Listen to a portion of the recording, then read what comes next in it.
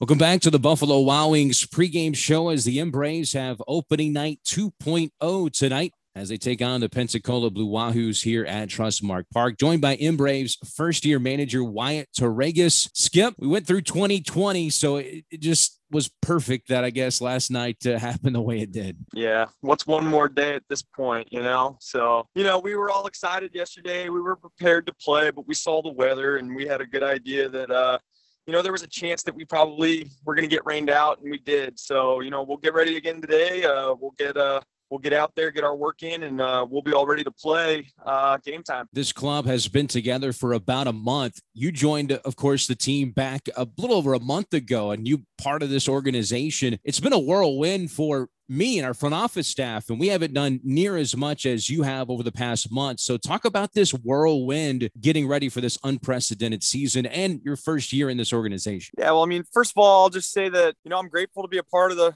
Braves organization. They brought me in and been very welcoming and have given me a big opportunity here. So from a personal perspective, I'm really excited about that for me, my family, and just to be a part of the Braves organization. With spring training, it was a quick one. It was the quickest spring training I've ever seen. And we had a lot of work to get done in about 3.5 weeks time. And I think we did as best we could. And I think the players are prepared, but it's been different. There's a lot of protocols.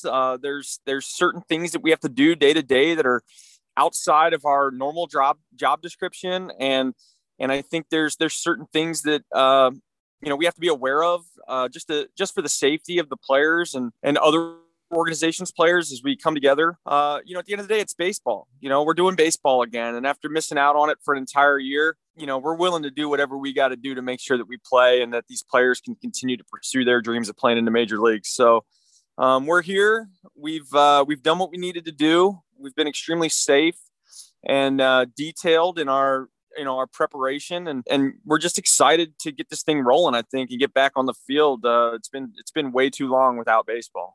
Something you mentioned the other day at Media Day was when fans watch this team play, at times they could look like a major league club on the field. Expand on that and what fans could expect from this version of this club. I just think we've got some exciting players. We have tools, and what you're going to see is some young players that are somewhat inexperienced, but they got big tools. And so those tools are going to show. You're going to see some guys hit some balls a long way. You're going to see some guys throw the ball real hard. And you're going to see a lot of speed. And you're just going to see an exciting form of baseball, I think, with this team. Part of the growth experience for these guys being young is they're going to encounter some situations with some other players that are also extremely gifted. And it's going to push them to new levels when it comes to the understanding of the game. And I think that's our biggest hurdle here as coaches is to teach them how these situations come up, how to deal with them, how to make sure that their skill sets are usable every night when these certain situations come up. So we're going to see some really exciting plays. We're also going to see some plays that we need to learn from. And I just think it's part of the journey as a minor league player to make sure that you've got all your bases covered when you get to the big leagues, so that your tools and your strengths can show every night. That's our job, and that's what you're going to see. You're going to see some young players make a few mistakes here and there.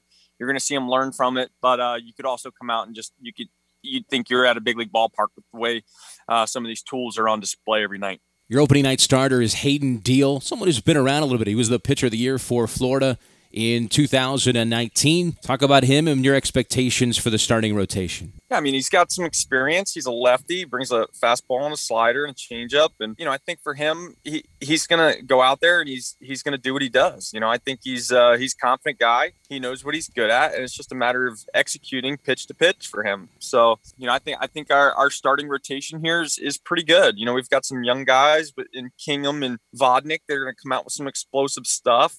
Stallings is, he's a little bit of a younger player, but he's kind of a craftier lefty, and I think you look at our bullpen, we've got some experience in the bullpen. So it's going to be interesting this year with the lack of buildup. We only had 3.5 weeks to prepare. So we're going to have to be careful with pitch counts and things like that. So some of these guys aren't going to be able to go some of the innings that they were until we completely build them up, so Dan and I are working every day to map out these games, make sure that we're clear on kind of some of the expectations of pitch counts and things like that nightly for these guys. And at the same time, protect them so that we don't overuse them. Just with the year layoff, you don't know what to expect with some of these guys. So it's kind of a feeling out process early on, but we've got some options, and with the expansion of the rosters due to the COVID, they gave us more pitchers, the ability to carry more pitchers. And that's going to help us is, maybe some of these guys aren't built up to 7 innings yet. Some of these guys are only going to be able to go 4 and 5 innings to start. So, we just got to work our way through it, build these guys up, and then and get to the point where it's like old times again, where we can kind of run them a little bit longer. So yeah, this coaching staff, every one of you guys are new to Mississippi. You're new to the organization. Tell me about how this coaching staff is meshing. You added Devin Travis late in spring training. 2 catchers on the coaching staff with you and Einar Diaz. So tell me about the coaching staff and you guys working together. Yeah, we get along great. I knew Dan previously. We played together in the minor leagues. Einar was with the Indians. I came up with the Indians. We missed each other just by a little bit, but guys still talked about him even when he had moved on. But we've got a loud group, I think, a funny group. We get along really well, and there's no lack of baseball talk going on in the coaches' room.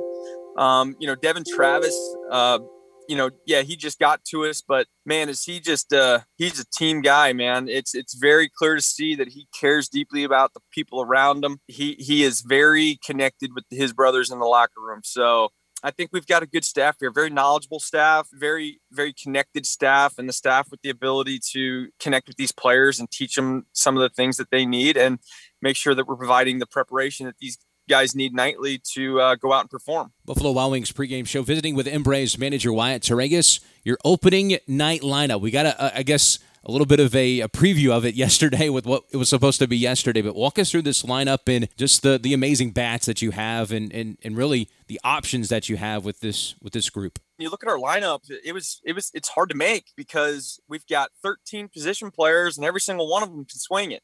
So I almost feel like you could pull names out of a hat and you'd come out with a pretty good lineup. But with that being said, we got Dino leading off the top. I think he's got some athletic ability that's really nice. He can run. He plays a nice center field, pretty good little leadoff type characteristics. And so we got him at the top. We got Shoemake coming up behind him, our shortstop, left-handed hitter, young player, up and comer. He's gonna step in the tool hole to get some things done situationally, but also just put up some good at bats. We are going to be running the same lineup that we ran out last night. We got Harris in right field. This guy's strong, man. When he hits the ball, it comes off loud. I'm excited. I managed against him in the past, and he just killed us. He killed us offensively, so I'm glad to have him on our team. We got Shea. He'll be catching in the 4-hole. Just an extremely talented catcher. Saw him hit some balls in spring. He's got some pop. You got CJ Alexander at third. He got real hot at the end of spring. You can see some homers out of him and some power. But he has a really nice ability to use the whole field. Who do we got? Ramos in the left. He's got some power. He's still learning some things on the hitting side, but definitely a threat in the middle of the order there to do some damage. You have Janista playing first, another really big guy with some strength that when he gets it can go a long way.